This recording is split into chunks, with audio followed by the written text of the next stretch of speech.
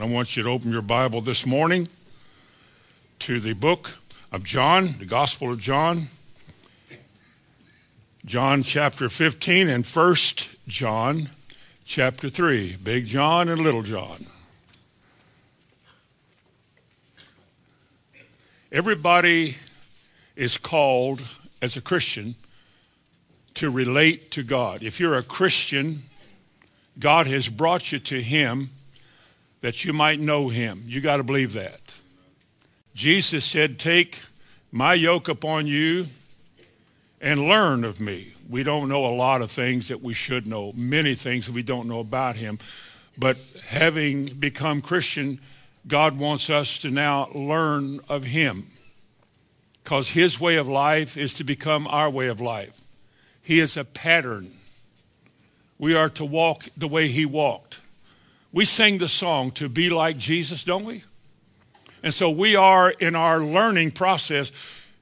I believe it's God's intention that we discover the kind of person He was, and perhaps why He was so effective, and maybe why we're not.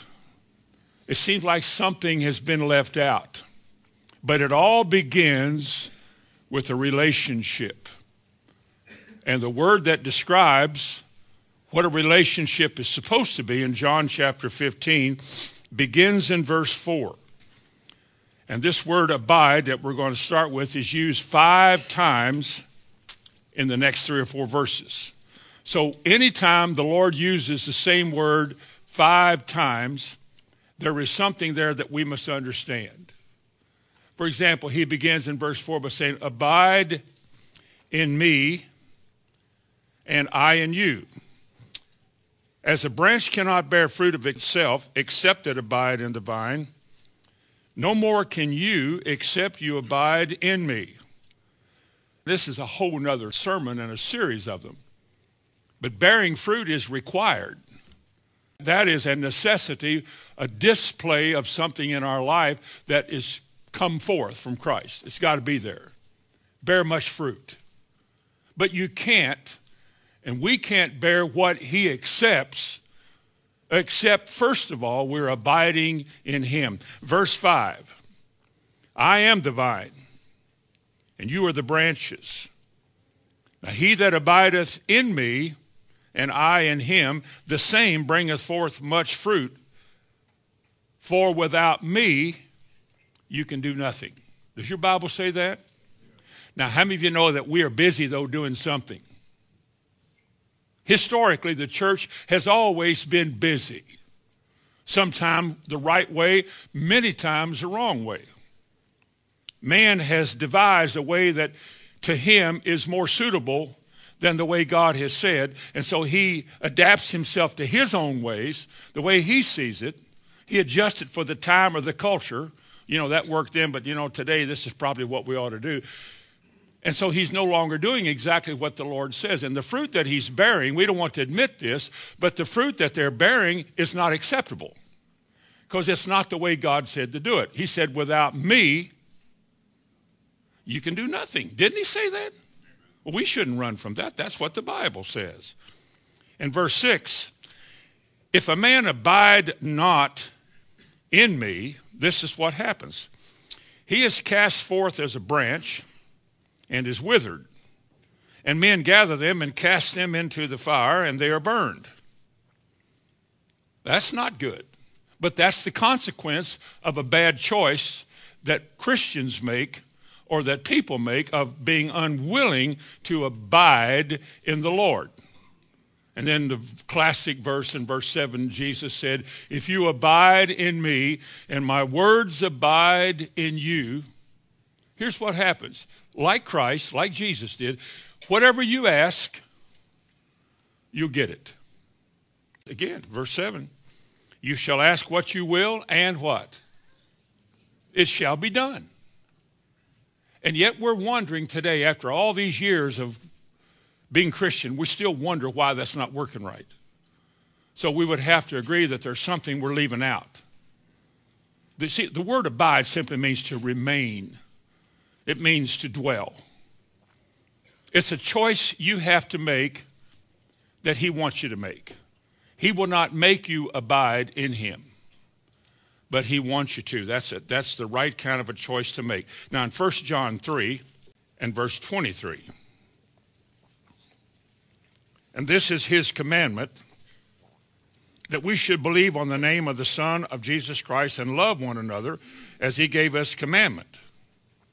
And he that keepeth his commandments dwelleth in him. Now the word dwelleth and abide are the same words. So let's add this to the mix. Jesus said, if you abide in me and I abide in you, you'll have such a relationship with the Lord that whatever you ask for, he'll give it to you. Because as you abide with him and you become in close fellowship with the Lord, your heart will change to know what is right and wrong for you and in your life. And it also means in 1 John chapter 3, but to abide specifically means that we, one, believe what he said, two, we love our brothers and sisters, and 24 it says, you keep his commandments, and this is the way we abide in him. At the end of verse 24, and hereby we know that he abideth in us by the Spirit which he has given to us. So then, here's what we come to. If we're going to abide in the Lord, it means we're going to have to abide in a certain and a specific way. God's going to give us a word that will direct our steps. Many want to change it. Many don't want to walk that way. Many say that's not for today. Anything they can to keep the Bible from meaning what it says, because it does make a demand on your life. And so that's been altered a lot. And so the abiding that a lot of people have is not on God's terms, and it's not acceptable. Again, we don't accept that. We don't like that. Man has always, seems like, thought himself wiser than God. He's always come up with a way that he thinks the Bible should be taught rather than just the way it says it. He comes up with the idea that people aren't ready for these things, that particular part of Scripture is too hard, or all we're going to do is make people feel bad. And so he begins to leave things out because in his estimation of what people need and what people want that the Bible says, he's better able to say it his way than just say what the Bible said. Because in that sense, man's a very arrogant and proud person. See, he exalts himself above the Lord. He does it his way. He's even built churches around it. And those churches, the doctrine of many churches today, leave out a whole lot of things. Who would want to wash feet? Jesus did. And he said, happy are you if you do these things. And yet man begins to evaluate how that would look in his time with his friends or in his church. And I don't think I don't know if we can do that or not. That's. He says, well, I believe God spoke that only for that age. See, he changes what it said. Because by nature, he not only is arrogant and full of himself and conceited, but he doesn't want to humble himself to God and his word to live that way. And so he changes it. And therefore, the key to abiding is humility, being humble. It's the opposite of being proud. Pride is one of the things that the Bible says goes before a fall. Pride will keep you from knowing God. The humble shall know. They shall be taught, and they shall learn, and they shall glorify God. Throughout Proverbs and Psalms it says that. But with the proud, God said he will stand afar off, and he will not relate with them. But who will he relate to? Now go to Isaiah 57. Who will God relate to? I'll tell you this morning. He relates to the humble. Now, if that's true, if it's an either-or thing, then there's a lot of trouble in the church. Trouble with attitudes. Trouble with the way man sees God and how he thinks God sees him. We refuse as people. We naturally refuse a whole lot of what the Bible says because we don't think that will work for us or that is suitable for our age or our character. And the world has taught us to pick and choose what's best for you. And a lot of things that God gives us in the Bible is designed to crucify you. So you come to a crossroads with God. You don't want to do it that way, but God says this is the way. Now you know that. You can't get around that. But the problem is you don't want to do what God said. We'd rather have a cozy religious atmosphere in which there's a guarantee of heaven for all of us, like having fire insurance. You know, we're going to escape the bad place. Because none of us are bad enough to go there. That's what man says. I mean, surely, we're not that bad. You're not that bad. Man tells himself that. He's trained like this from his childhood. He sees himself the way he wants himself to be seen. He measures other people by himself because he's a proud person. A proud person is one who would look down on other people. A proud man measures things by himself.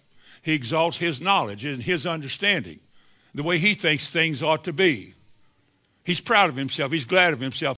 He sees himself, well, I'm not like this publican here. You know, I fast and I do this and I do that. Because he's proud and he's arrogant. And what he does not know, that everything he does is unacceptable to God.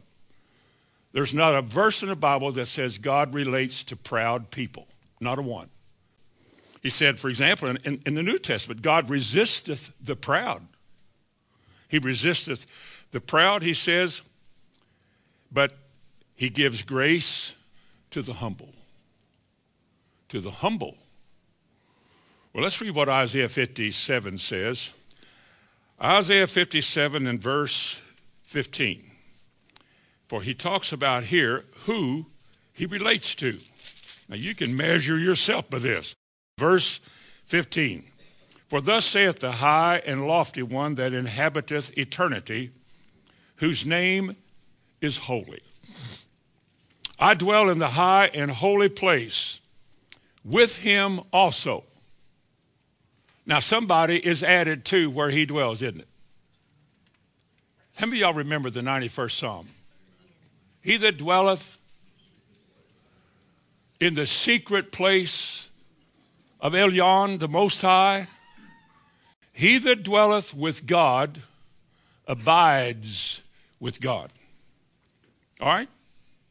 Now he said again in Isaiah 57 verse 15, he said, I dwell in the high and holy place with him also that is of a contrite and humble spirit. God will tolerate nobody trying to correct him or have a better way than him.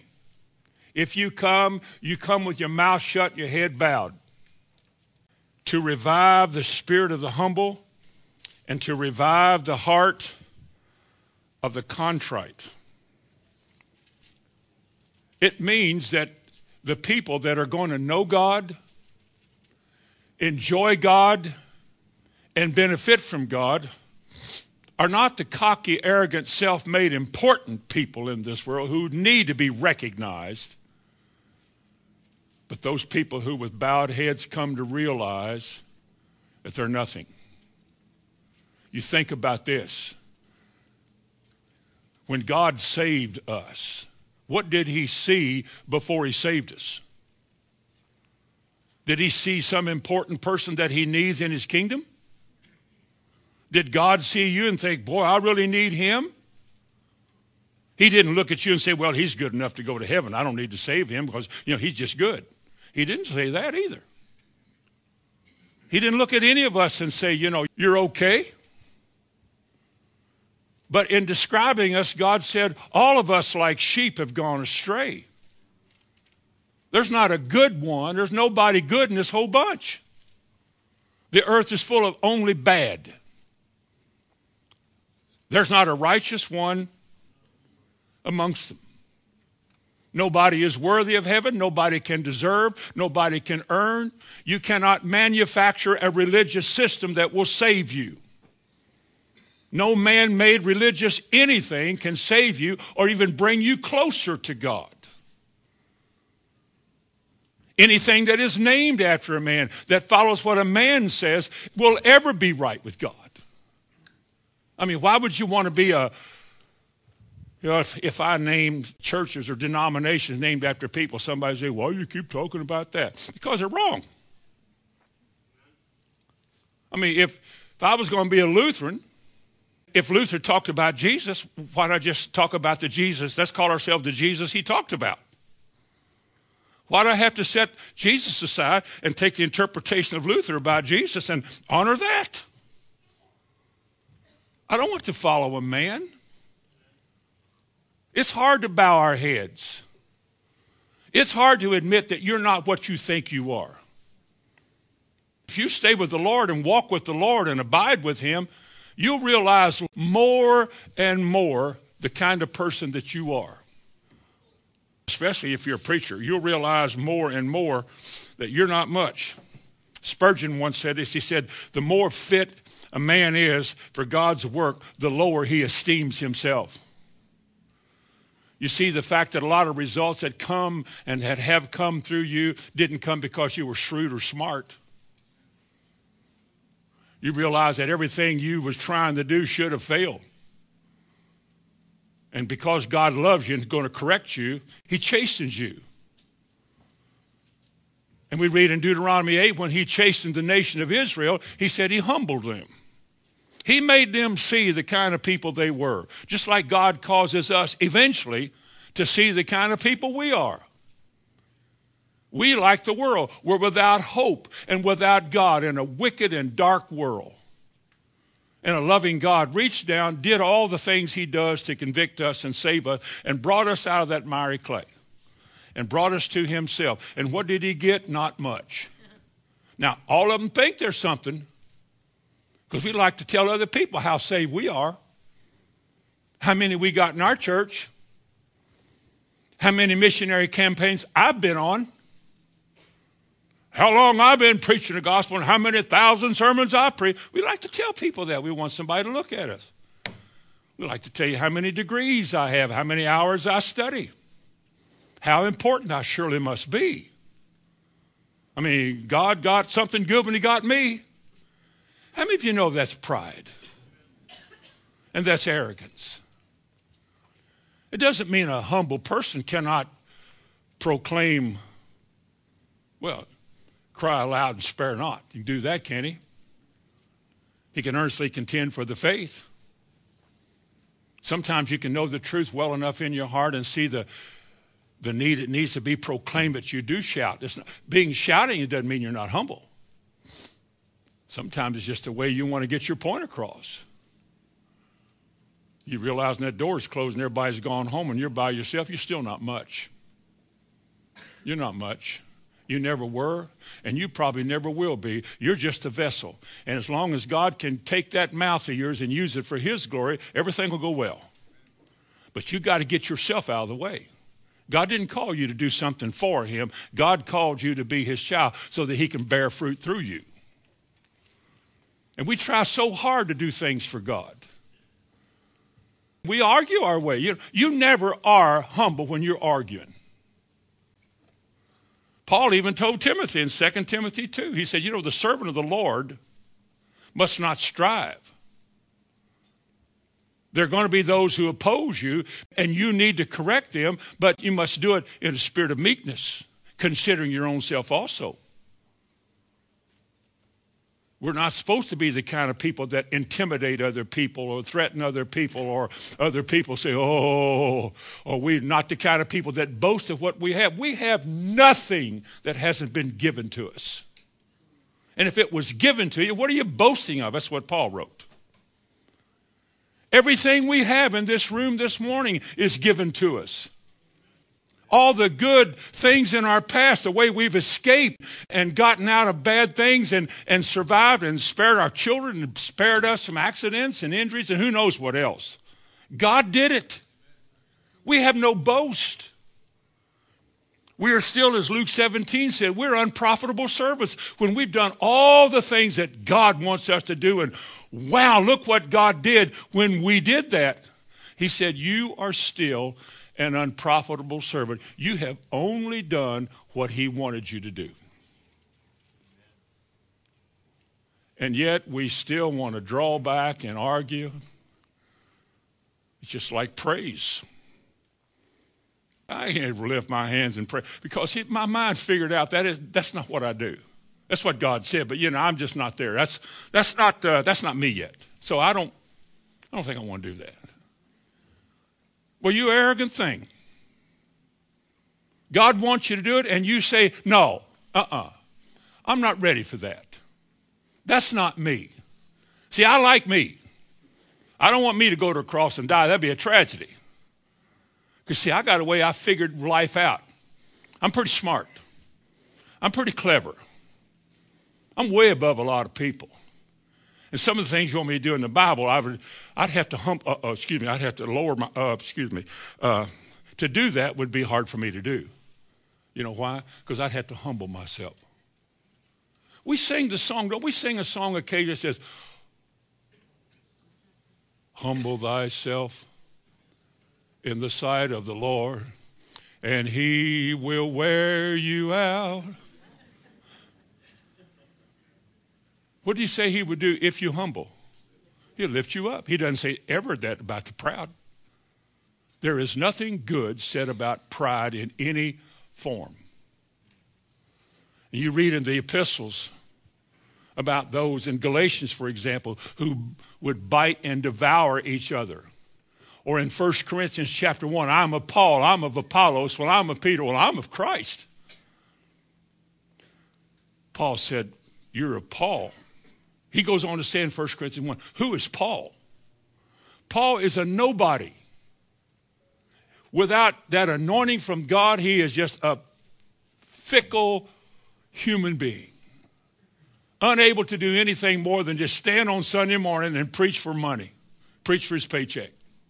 That's all he can do. Nothing comes out of that. Nobody cares if anything comes out of that. That's good enough for them because of the arrogance of drawing back from God and not giving place to God and his word and humbling yourself to his way.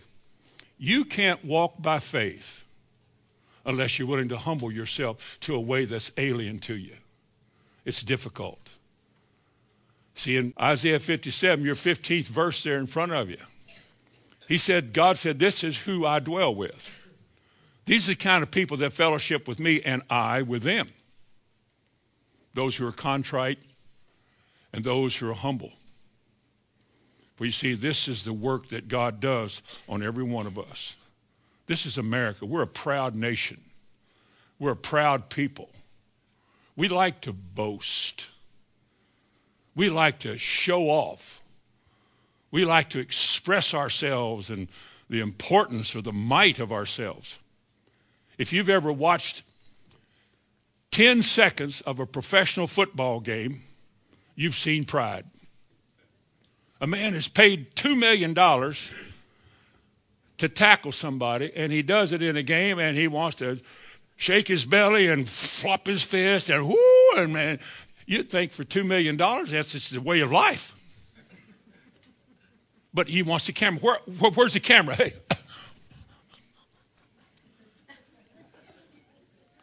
And they say, where's the camera? Where's the camera? Why? I want to be noticed. I want to be seen. If you don't let me preach, I'm going to pout. I'm glad you didn't get to preach. You promote the spiritual of, you promote that. So many things about us are so full of pride. It keeps us from relating to God. God doesn't teach us to do that. God doesn't teach us to be snobs and ugly acting and in your face and wanting to get in a cage with 3 or 4 guys and be bad. This is the age we're living in. Everybody admires power and might and meanness and toughness. Look at the video game, the stupido video games. All of it's trash, but it's a part of the end time. It's how the devil is training children. You give them that stuff, you let them play with that, you're guilty. And they learn how to destroy somebody, learn how to kill that sucker, or whatever they say. Now, some of you smile. I'm not smiling. You did. Because you got a problem. You're growing up with a warped mind. You're seeing things the way is pleasing to you, and yet when you come to hear from God, God condemns that kind of stuff. You're either going to humble yourself to God, get on the cross, and die to your ways, or God will have to judge you. It's up to you. It's a choice. Look in Isaiah 66, just a few pages to the right, and verse 2, the second part of that verse. But to this man will I look, even to him that is poor and of a contrite spirit, and that trembleth at my word. Now, where have you heard that word poor? Have you heard that in the Sermon on the Mount? Blessed are what? The poor in spirit. It doesn't mean you're poverty-stricken in the sense that you don't have anything to eat. But it means that you recognize of yourself that you're not near capable enough day by day to do anything without his help day by day. We sing the song, I need thee, oh, I need thee, every hour I need thee, because I never have enough of thee that I don't need any more. Poor in spirit is a recognition of a human being that for him to function and walk with God the way God wants him to walk, he's got to yield himself to that. And that's the only way he can do it. He said to man, he said, I will look unto this man that is a poor and a contrite spirit and who trembles at my word. Are you telling me this morning that what God says should cause people to tremble? Most people don't. I don't know many people that do. They can open their Bible and read it, and they can close it and walk away and never give it a second thought. And yet there's some people who have come to know God. And they recognize that it is a treasure. It is grace from the Almighty when he focuses your eyes on his word and makes you to see what he's saying, to where that word affects you. You can't get away from it. It's a compelling word. It makes demands on your will that if you want to walk with him, you got to walk that way. And you know you can. You've got a lot of trash in your life that wants to keep you from doing that. He could tell you about clothes and dress. And you could say, well, I ain't going to wear some old sack around. Maybe modesty is not a part of your life. You'd rather show what you got. I mean, who doesn't in the world? Don't all the popular people do that? Don't they want to be seen and noticed? Is that not pride? Is that not the arrogance of this age that seeks attention from other people at the denial of God? Well, I know he may not like me to do this, but, you know, surely he understands. I'm just in the flesh. I mean, we're not perfect. Come on. You just walk away from it.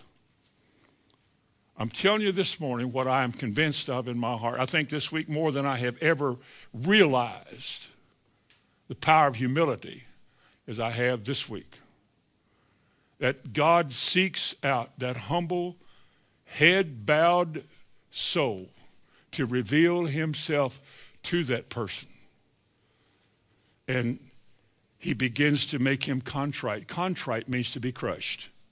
He just breaks up all the junk in there and powders you down to when you look at yourself, there is nothing there that's worth promoting. I am an unprofitable servant. I am, as Paul said, I'm nobody. God didn't save me because I had some talent. He doesn't need my talents. I think he does, and I want everybody to know it, but he doesn't need my talents. He doesn't need your money. He doesn't need your expertise in some field. Boy, it'd be good in the church to do that. He doesn't need that. God doesn't need anybody in this room. Nobody in this room was saved because God needed you. He saved you because he loves you and has determined the work that he starts in you, he's going to finish. And when you get through, you'll be humble. You'll be contrite. You'll be a humble soul. If you'll look with me in light of what we just said in Isaiah 57:15 and 66:2, if you go to the New Testament in 1 Peter chapter 5,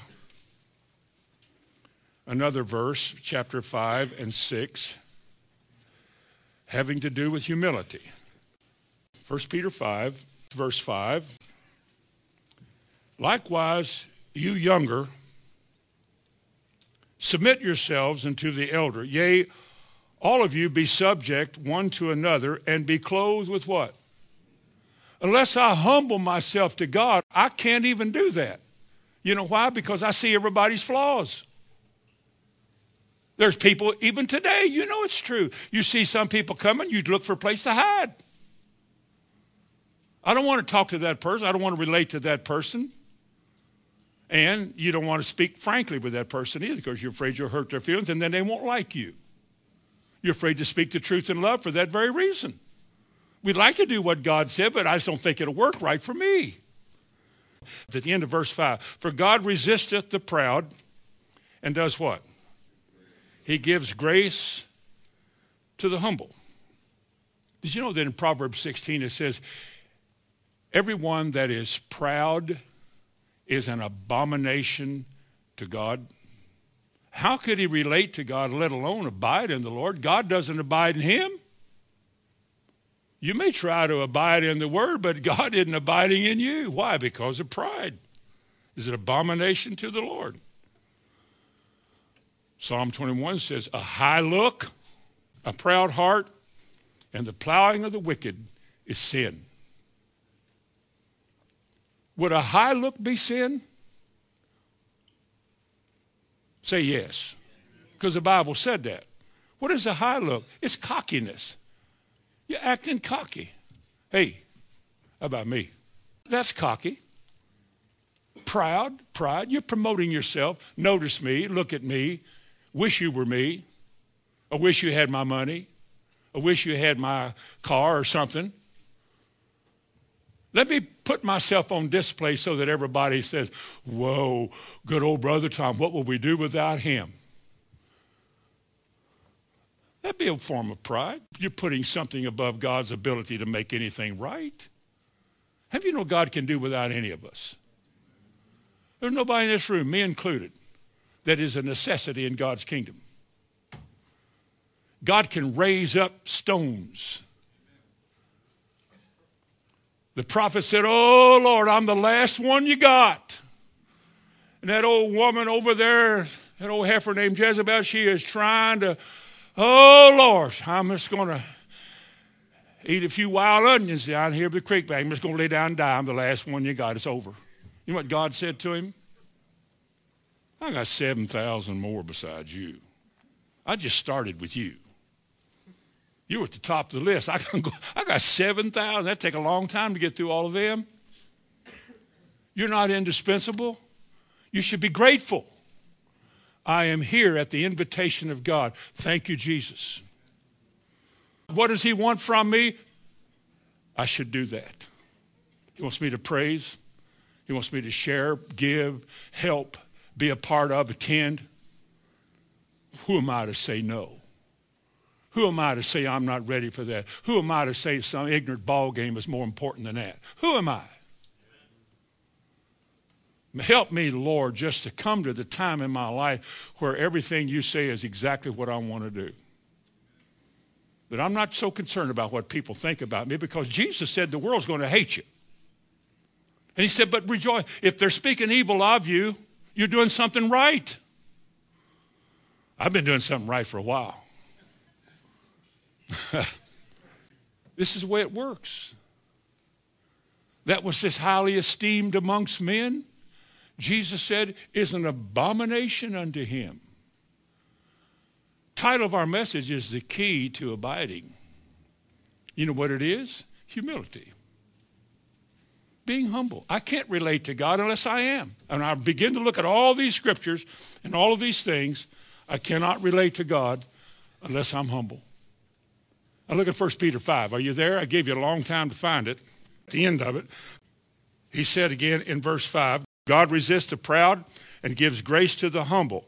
Then he said in verse 6, humble yourselves therefore under the mighty hand of God, that he may exalt you in due season. Will he? He didn't say right away, though, did he? He may let you languish a while in your effort to bow your head and to submit yourself to other people, to esteem others in Philippians 2 as better than yourself, to make yourself a servant to everybody and to be a nobody. It may take a while. I can't speak for you. I wasn't raised like that. I was raised with a loud mouth. I had a free pass at the principal's office. I should have had. Because of the attitude, the belligerence. Sometimes you come to the church, I can look back in the years I used to preach, and some of the attitudes that this came out with, they didn't please God. I don't think God was happy with a lot of the way I said a lot of things. But he's long-suffering towards me and towards you. And he's not done with us. He's taking little children and making men out of us, making us grow up. See, St. Augustine said, it was pride that changed angels into demons. And it's humility that changes men into angels. Well, I don't want to be an angel, but I know what he's saying. I want God's grace to lean on me heavy and give me no freedom to do anything that's not right. Because every time I do something wrong, it's a choice I made to violate what I know better than to do. And he that knoweth to do good and doeth it not, to him it is sin. Well, why wouldn't he do what God said? Because he didn't want to.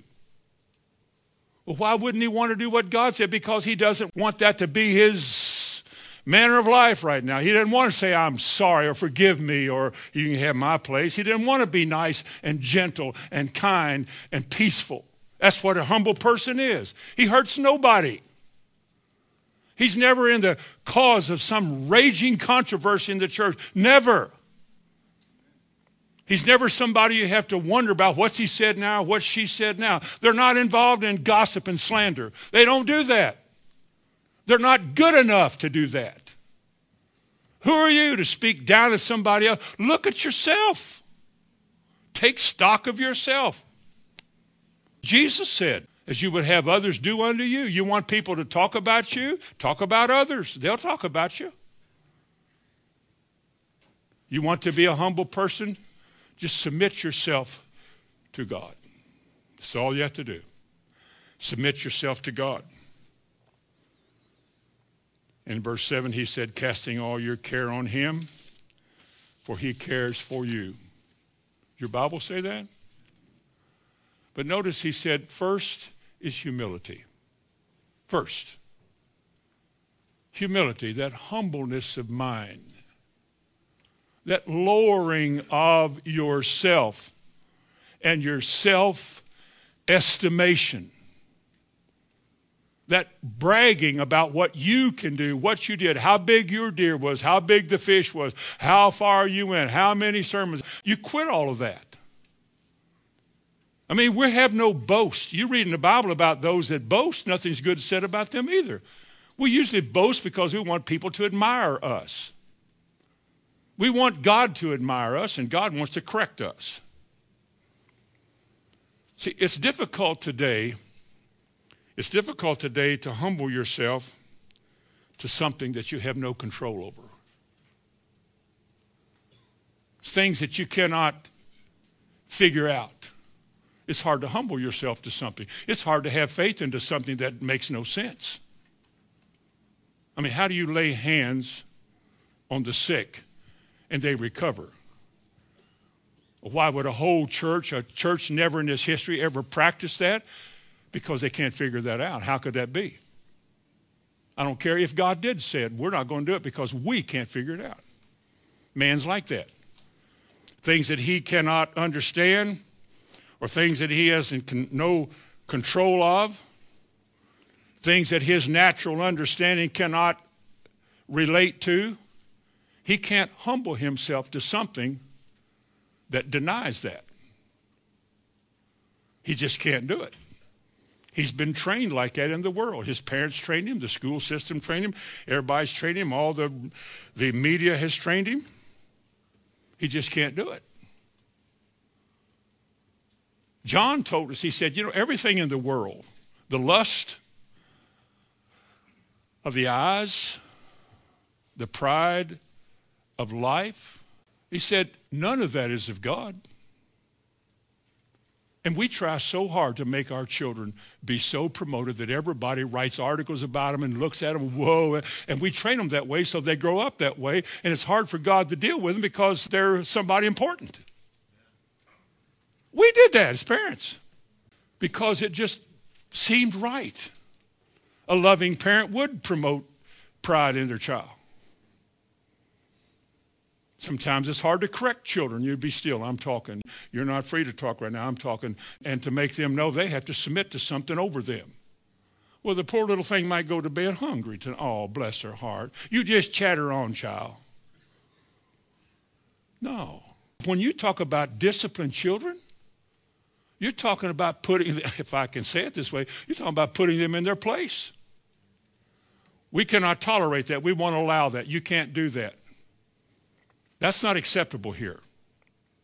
They have to learn to submit to authority. When you don't discipline your children and you leave them alone, they don't stay here long. They don't stick around here long. They don't fellowship. They're here and they're gone. They've already been taught by somebody they know, their parents, that all these things that God says are not that big a deal. The parents didn't live it. Why? Because of their pride. I don't need it. I can't see it.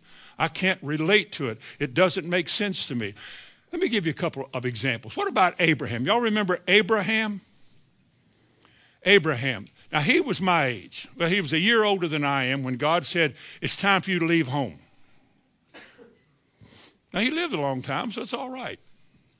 Abraham, it's time for you to leave home. Now, I'm sure Abraham, I'm established here. I know all the routines at home. I know where everything is. I've got it made, and my daddy will die in a couple hundred years, and I'll get all of this. Now, God spoke to me. He must have known who he was, but the Lord spoke to him, and he said, go somewhere you've never been. Now, can you imagine our minds today? Here's why we don't do it. Well, why would he ask me to do that? See, I can't relate to that in my natural mind. Well, why would he ask me to do that? I mean, what's wrong with here? I mean, I can serve God right here, can't I? Come on. And so he begins to withdraw from this and that, and he can't relate to going somewhere he can't see. What's over there? What would I do? How would I make it? How would I make a living over there? I couldn't start all over. So he talks himself out because of who he thinks he is, and the wisdom that he thinks he has is greater than what God said. So instead of going, he stays. But in Abraham's case, he went in there and packed his gear and left. And then it came time for Sarah. He married Sarah, prettiest woman in all of the world. And one day when she was well past her childbearing years, she was what we'd call an older lady. She must have looked good because Abimelech wanted to make her his wife. He said, Abraham, she's going to have your child. What's his mind saying? Whoa. I can't relate to that. I'm talking about when God brings us to himself, a whole lot of what God is telling us, we can't relate to. You've got to believe it. You can't even prove it. You don't get to see it happen first. You've got to believe. For example, he that cometh to God must believe that he is, and you must believe that he's a rewarder of those who diligently seek him. You don't have a right to say, well, he could, he might not. That's not what he said. When you say, well, he could, but he probably won't, you're lying. You're lying. You have no right to lie. You lie to save yourself. That's a form of pride and arrogance. All you can do is say, God said it, that's right. If God said it, that's right. If God said it, that's right. Who am I to say no? Abraham, your wife, is going to have your child. And I can only imagine with my mind. But he did not say, can we discuss this matter a little further? Because after all, in the natural sense of life, I'm past those years myself, and I know she is. So we never had children when people have children. Now, how in the world? Well, God said, well, it's not in the world. Well, how in heaven? That's better. Can this be? Well, you have to believe him and find out, because if you don't believe him, you cannot please him. Without faith, what? How about my preachers over here? Without faith, you can't please him, can you? You have no right to draw back and say, well, I don't know. If you do that, you're not believing. You're trying to figure it out. So Abraham said, all right. Sarah laughed. That's another story I'm not even about to get into, but she laughed. What about when Abraham had this boy that was promised? And when this boy was old enough, big enough to run around like these preachers over here. When this boy was that big, God said, now I want you to take your son, your only son, Isaac, whom you love. And I want you to take him to a place that I will show you, and I want you to offer him there as a sacrifice unto me. What do you think goes on in his mind now? This is years later. He's seen a couple miracles happen. Happened. That worked out. Sarah came. That's really worked out. Wow. Now he wants me to take this child of promise and kill him? Now, most of the people I've ever known would say, I can't handle that. And that's it. That's my decision. I will not believe that. I will acknowledge you said that. I will not believe it. I am aware that you said it. I agree that those are your words and you said that. But from my side, I am unwilling to take him out there and kill him. I love him too much, which is natural. But you know what he did? He went in and got that boy, said, come on, let's go. We're going somewhere. We're going to offer God a sacrifice. And you know the rest of the story. You know, the ram caught in the bush, and he raised his hand, and God stopped him. You know what God said to him when he stopped him? He said, now I know that you fear me, that you reverence me more than that boy, more than who you think you are, more than your own life. And behind your action, what you just were willing to do, behind the scenes in your mind, you were saying, I will sacrifice this boy, but you will have to raise him from the dead, because you said my seed is going to be like the stars of heaven, like the sand of the sea. And if I take his life, you would have lied to me. And I know you don't lie. So whatever this means, you're going to raise him from the dead if he dies. And he's called the Father of the faithful for the obvious reasons. But he didn't hold back. And he was a rich man. He didn't think he was important or that all of this or that. He just did whatever the Lord told him to do. That was the way it worked. What about Noah? That's a good story, isn't it? What if you had been Noah? Genesis 6, the Bible says that wickedness on the earth was great. Immorality and violence covered the earth, just like in the day we're in. As it was in the days of Noah, it shall be in the end. Genesis 6 tells us specifically how it was then, and that's the way it is right now. And what he did then, we can make application now. Noah, I want you to build an ark. I would have said, what? But he knew what an ark was. In this case, it was a big rectangular box. Had no rudder, you couldn't guide it. You'd have to trust the Lord for where it went. And it wasn't made like a ship, in spite of all the pictures you've seen. Maybe it was. Maybe it was. I wasn't there. I didn't see it. But he said, I want you to make me an ark. I want you to make an ark because I'm going to cause rain to come from heaven and water come up out of the earth and to flood this world. This is a story that nobody in the church believes except for a few. This is a little cute little story, but it doesn't have any real meaning because it didn't happen. But it did happen. And the picture we're supposed to see, looking back on it from where we are now, way back then, we see how a man that pleased God responded to God. He didn't have any reasons for not doing it. He didn't object to what God said. He simply, the Bible said, he got his 3 sons, Shem, Ham, and Japheth, and he said, come on, boys, we're going to build an ark. And I'm sure those boys said, what? Yeah, it's going to rain. God's going to judge the earth. What are you talking about? Rain, what's rain? It never rained before. What's rain? And the water's going to come up out of the earth, and they couldn't relate to that. You couldn't either. But he didn't ask just anybody. Noah was a righteous man. He found grace in the sight of the Lord. He started chopping down trees. He started making things fit together. I don't know how you'd make an ark, but he did it. And I'm sure the townsfolk came out. Tour buses came by. What's this guy doing? What's he doing? What is that thing? And Peter says that Noah was a preacher of righteousness, so he proclaimed. He said God's going to judge the world. He says it today. Same thing. And the only hope you have is this ark, which is a type of Jesus Christ. It'll hold everybody he calls into it. It'll hold them all. And it'll be pitched on the outside with pitch, which is impervious to water, and it'll keep the destroying efforts of the world out. And it will stay afloat as long as God wants it to. And every animal that goes into that ark immediately has a change of nature. Lions and lambs will lie down together in Christ. He makes us all one. He changes us. That's the message. The story is all about humility. Noah began to do all that, and people made fun of him, mock him. Hey, big Noah, what's going on today? Ha, ha, ha. I bet it's going to stink in there with all them animals. Ha, ha, ha.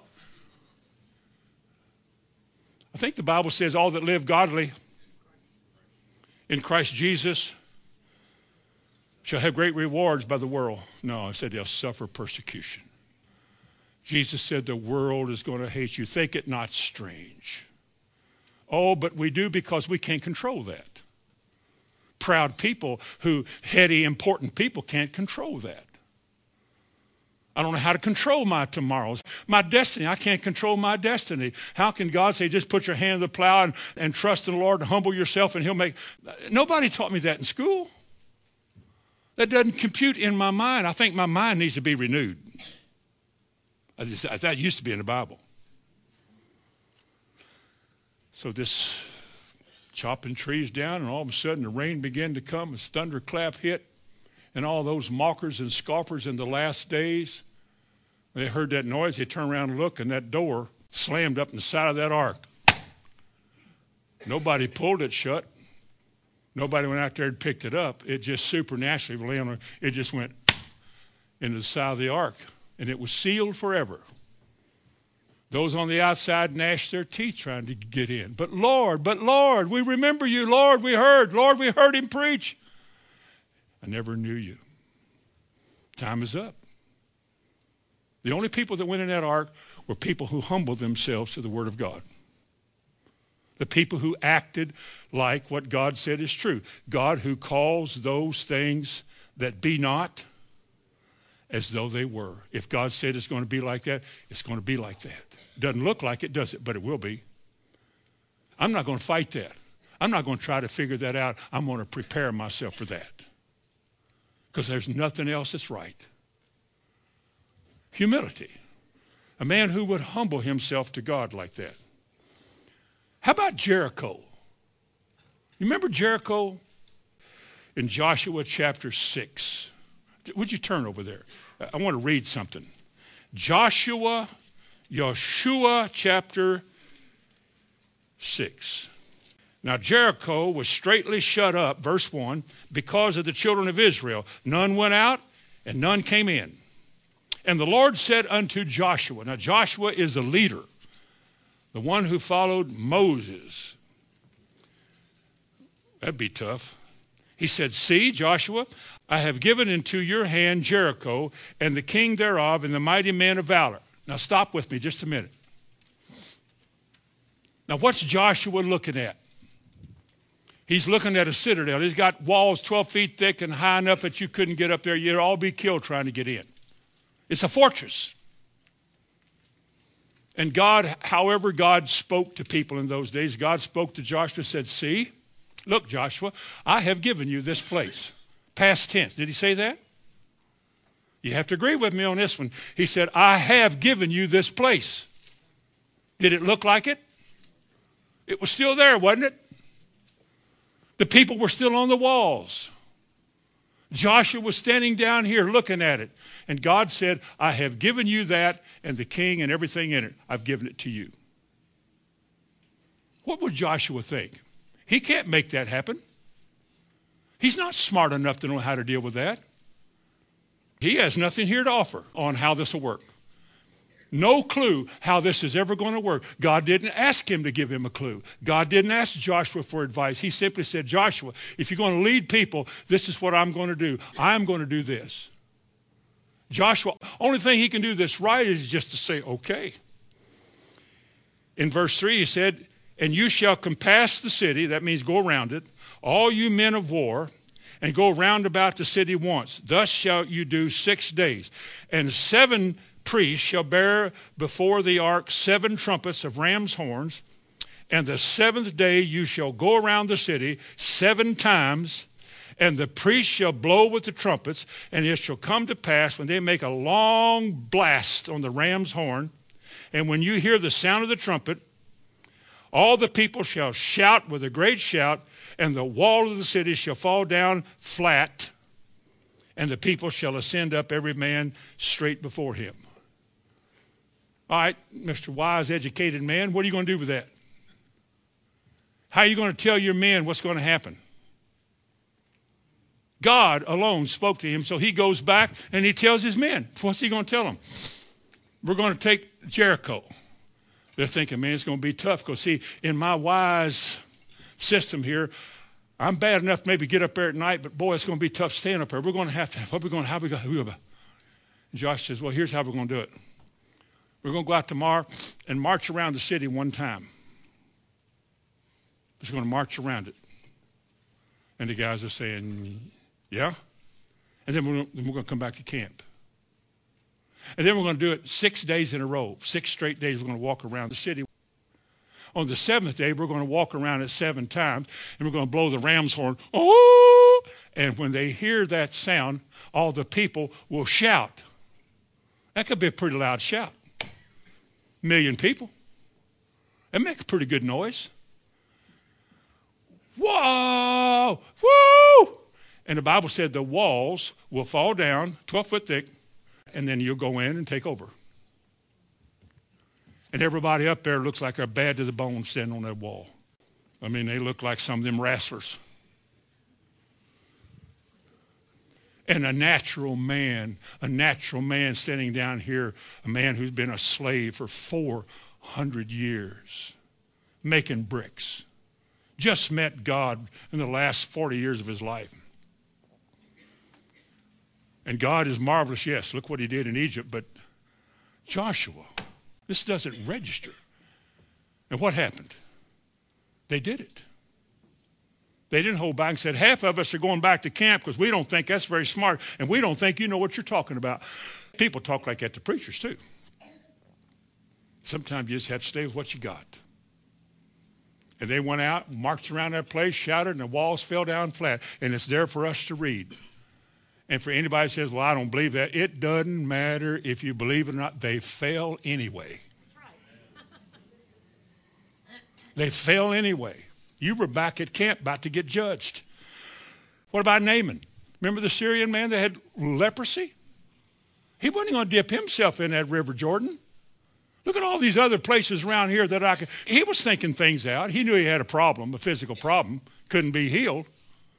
And he went to that old prophet over there in Israel. Maybe he could heal me. And next thing you know, he says, go dip yourself in the River Jordan. I've been to the River Jordan. It's not a very exciting looking place. It might be up near the Sea of Galilee where it starts, but down where we were with the muskrats and the catfish all around, it wasn't much. So he said, I can't do that. You know why he couldn't? Because he's proud. He don't want to dip himself in that river. He don't want to go to that church. He ain't going to praise like that. He's not going to sing like that or clap. I'm not going to do that. That's not me.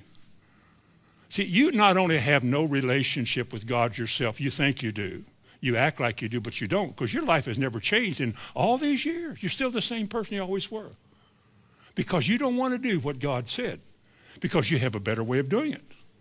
That's why there's no abiding relationship. You're trying to abide with God through attendance and through reading and giving and helping and participation. But you can do all of that without a relationship to God. You can preach sermons, be a pastor of a church without a relationship to God. Just learn how to do it. Schools, can make a preacher out of a lot of people. People can be preachers and live like dogs. Deny the Lord that bought them, change what the gospel says because they don't practice it themselves. They don't want people in their church to live that way. They're arrogant and proud. The only people that will ever relate to God are the humble. Those who throughout Scripture bow their knee and bow their hearts before God. But old Naaman, he finally did. He dipped himself in the Jordan and he got humbled. How many of you know that was a humbling experience to see that? I've seen leprosy when I was in India once. I saw it on a guy, very loathsome disease. And all of a sudden he looked down. He came out of that old dirty river. He looked at his hands and he was clean. Do you suppose he fell on his face? Amen. That humbled him. It might take something like that to humble us. But we're going to be humble before the Lord comes. I'm not saying God has a contrite machine. He runs you through and you go in ugly on one side and come out humble on the other. But God can and has a program of how he can change us. God doesn't want any advice from us. He doesn't want us to try to tell him how the church ought to be run. He wants us to earnestly contend for the faith and do it with meekness and gentleness. But we're not here to change anything he said. And people think, well, you're legalistic. I don't care what they say. If we're saying what he said, that's all we have to do. And that's all we want to do. Peter, pay the taxes. How are we going to do it? Go down the sea. Take your hook. He didn't even say put a worm on it. He said take your hook, cast it into the water. And he said, and the first fish you catch will have money in his mouth to pay your taxes with. First one. He probably stayed there to see how many more he could catch. And I don't know. But he said the first one. Do you suppose Peter, who was a fisherman by trade, could understand that? Just like in Luke chapter 5, he had worked, fished all night long, toiled all night long, hadn't caught anything, and Jesus said, cast your nets out for a catch. Peter did say, Lord, we've toiled all night long. Nevertheless, at thy word, I'll do it again. Because when you speak, there's something beyond ordinary knowledge. Whatever a man thinks is absolutely zero when you compare it to what God says. Because God is always right, we're always wrong. Let God be true and every man a liar. He cast his net, caught the fish. He threw his hook in the water. He didn't even say how much of the water you threw it in. Well, it's flapping on the shore, and all of a sudden, here comes a big wave, boom, caught a fish. Not only am I going to eat the fish, I'm going to pay my taxes. He must not have owed much if that's all it took. Now, let's close with this. Micah. Micah 6, see if you can find it.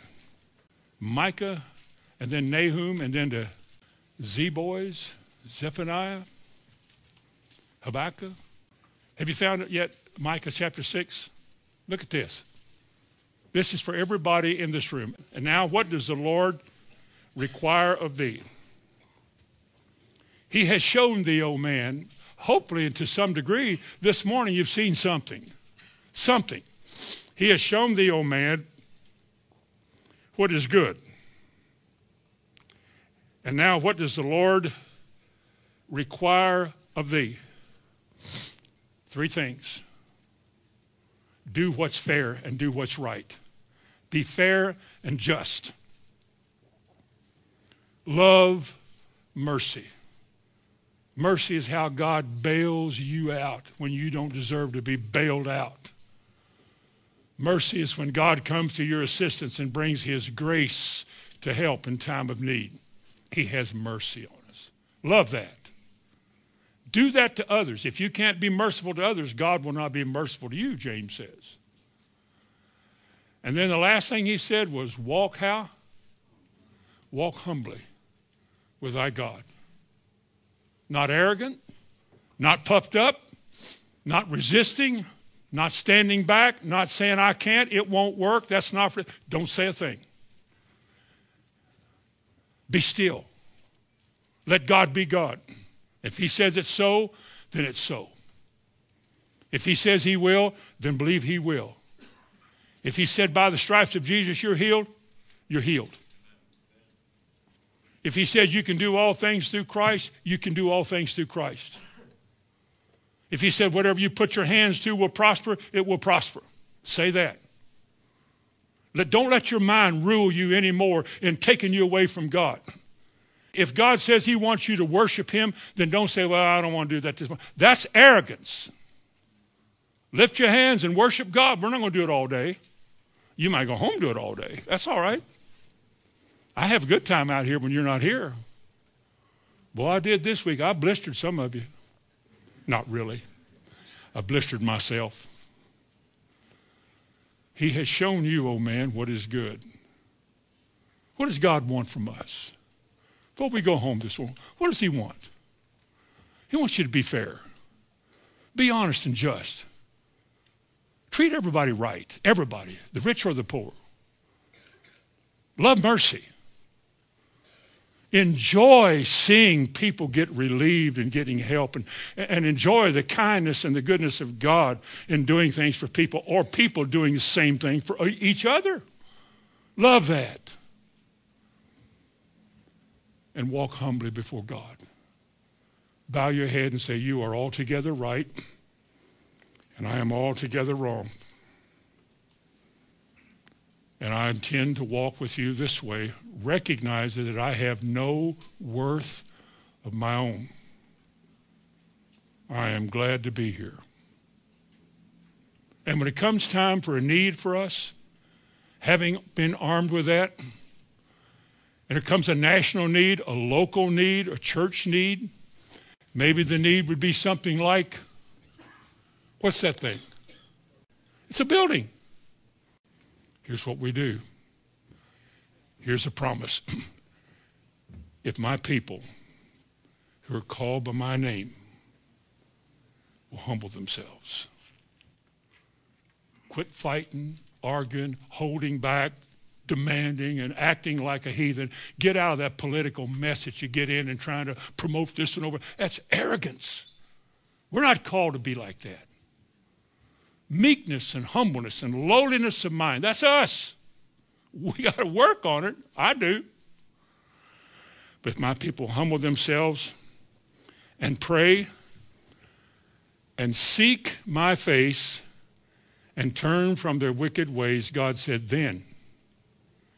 then will I hear from heaven, and then will I heal the land, you, your church, whatever it is you're praying for, I'll fix it. Now, we're here today with the free will. Everybody can make a choice this morning. We all do. You chose to come here. You chose what you're wearing. You chose where you're going. We're all without excuse if we don't choose the Lord. You may have to say today, I recognize as I look at myself in the light of what you've done and who you are, I look at my life, the way I live and the way I conduct my affairs, the way I treat my wife, family, kids, or parents. And I've been everything but humble. I ask you in Jesus' name to give me a humble spirit, to make me to realize that you are all. And as Gideon said, I'm nothing. I'm a nobody. Help me to be like that. Help me to understand that. Lord, help me to be like the publican. Remember the publican who went into the temple to pray? The Pharisee said, I thank God I'm not like Hamilton. and that bunch of his, and he looked at that bunch of his and him, that publican, and the Bible said he could not even lift up his eyes to heaven. I don't even deserve to look up that way. I'm not good enough to even look up. All I can do is bow my head and ask God to have mercy on me, a sinner. And Jesus said he made it. He went home. Well, that proud, accomplished, cocky, know-it-all, he didn't make it. The centurion said, my servant is sick. Jesus said, I'll come and heal him. You know what the centurion said? I'm not worthy. Those are the words in Matthew 8:80. I am not worthy that you should come under my roof. I'm no good. Not for the likes of you, but I know this about you. If you'll just say a word, my servant's healed, that's all you've got to do, and that's all he needs. And what Jesus said for that man who humbled himself like that, he said, I haven't found that kind of faith in all of Israel. A man who only needs a word from God and is willing to submit to it. Amen. Bow your head with me. Father, as we have gathered here this morning in Jesus' name, we have asked for your word to be clear to us. We have prayed before we got out here. We have prayed before we came here. We have prayed for grace, the revelation, the illumination of our minds, so that we can understand what you're saying and take advantage of this hour and this moment. A time when you have chosen to speak to whoever is here clearly, plainly. Lord, we don't want to miss heaven by having wrong conceptions of what we think we believe. We don't want to think that we're good enough to have anything freely without recognizing that all we have, you've given it. We do want to humble ourselves before you, dear Lord. We want you to be honored by our lives and by the way we live. And we thank you this morning for your salvation, for what Jesus did, and that he did it for us. And without that, it would be an aimless exercise of futility to even be here. But we're here with a purpose. And now help us to gain more and more of an understanding of it. Bless these folks as they go home today. Bless them as they stay, whatever they do. And as we approach this time of communion and we recognize what Jesus did, let our thoughts be humble and grateful and thankful about the free gift of salvation. I ask it in Jesus' name. Amen. Amen.